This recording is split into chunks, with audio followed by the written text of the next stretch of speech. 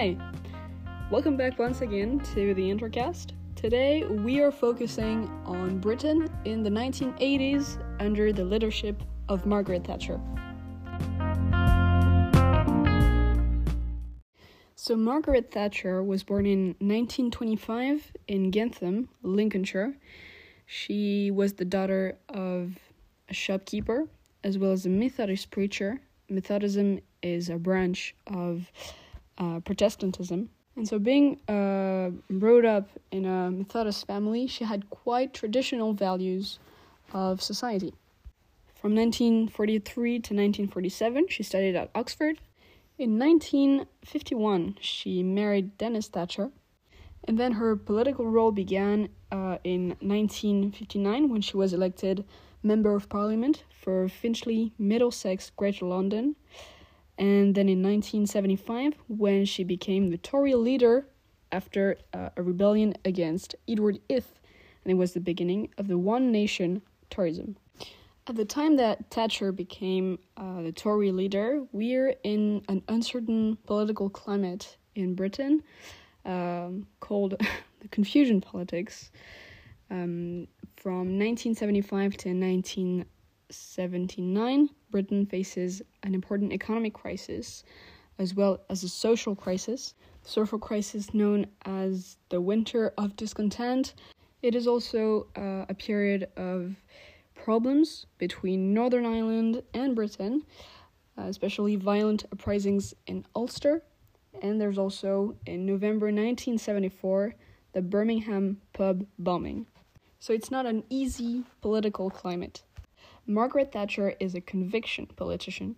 She promotes neoliberal values, for example, thinks that the state should stop to intervene into the economy, but also that men are not equal. And so unemployed people should not be helped because they simply don't want to work. And so that's the idea of the dull attitude. She also introduces an assertive foreign policy with the anti-Soviet stance, for example. So she's elected in 1979 and will manage to win 3 general elections overall, having the longest prime-ministership in the history of Britain, 11 years. So her prime-ministership could be divided into 3. So first, we're going to talk about the period from 1979 to the period 1983, which could be qualified as the making of the Iron Lady. So rigid application of monetarism is put into place, but leads to economic and social problems. Unemployment rises from 1.2 to 3 million. Then industrial output, which falls by 11%. The interest rates also, which rise just under 16%. And some major rioting in industrial cities. At this moment, she is massively unpopular, but she makes it clear that there would be no U-turn. So she establishes her position as an inflexible leader, hence her name of the Iron Lady. She manages to be re-elected with a 144 seats majority, thanks to the Falklands Factor, which restored jingoistic Britain, a slight economic recovery in 1982 because Britain's economy begins to benefit from the North Sea oil. There's also the weakening of the Labour Party, which had split in 1981, and the manifesto of the Labour Party in 1983 is described as the longest suicide note in history. The second term begins in 1983 and ends in 1987. It's considered as the high tide of Thatcherism. So during this term, Thatcher marginalized the One Nation Tories, those she dismissed as wets, and the wets were considered as the enemies from within. She also continued to pursue her main objectives.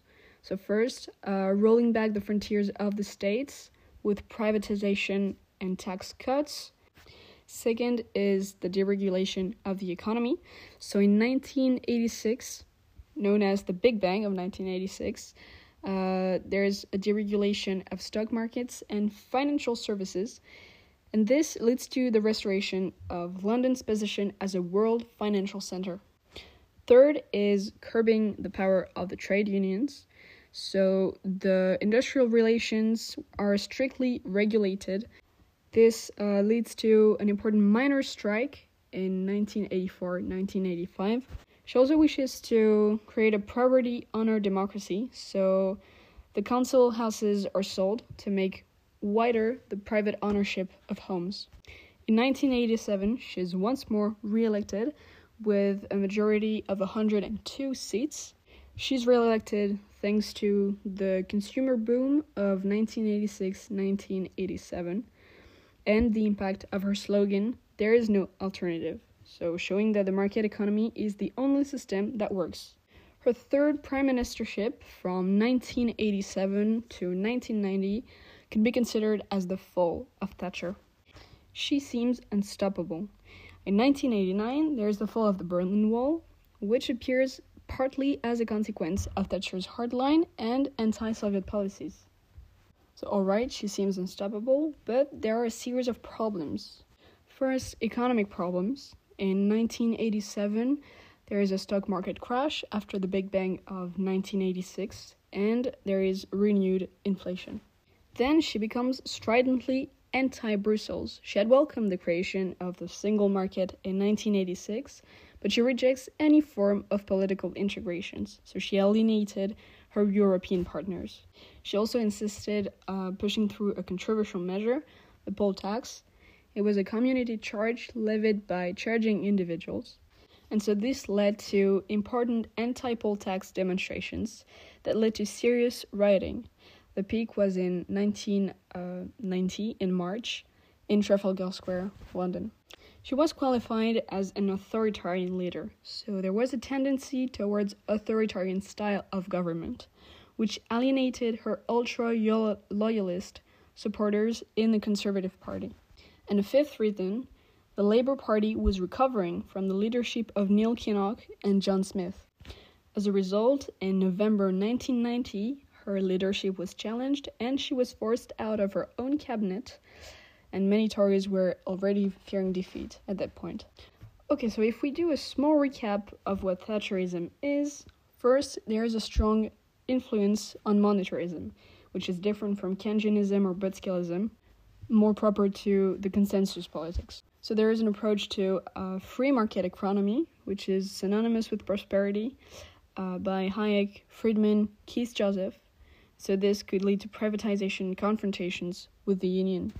For the view of the economy, it's a natural and self-regulating mechanism. So it's deregulated and a free market economy, which is the guarantee of a political liberty. The state should only provide for the conditions of liberty in which individuals are to make their own free choices, so it should not be involved in the welfare of its citizens. Regarding inflation, it is due to the increase in money supply, so the public policy is to reuse the amount of money and cut public expenditure. Unemployment is due to the trade unions' influence on the labor market, so the public policy is the free labor market, which reduces the influence of the trade unions. Moving on to the second point, a more assertive foreign policy.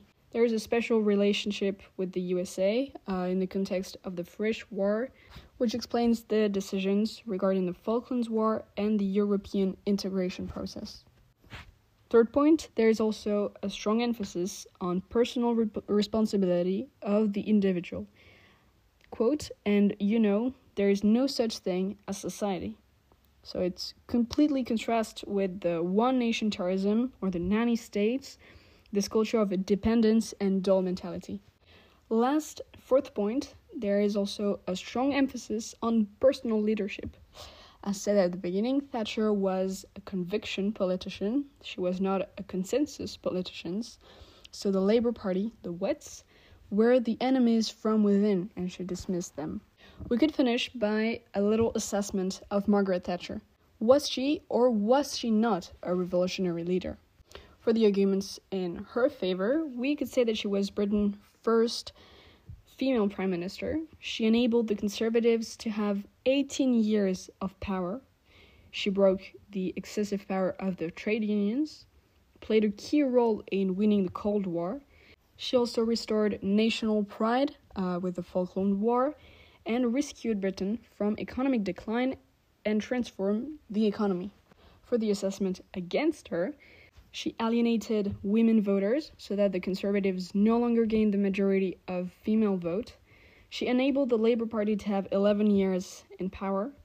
She politicized the police and polarized society.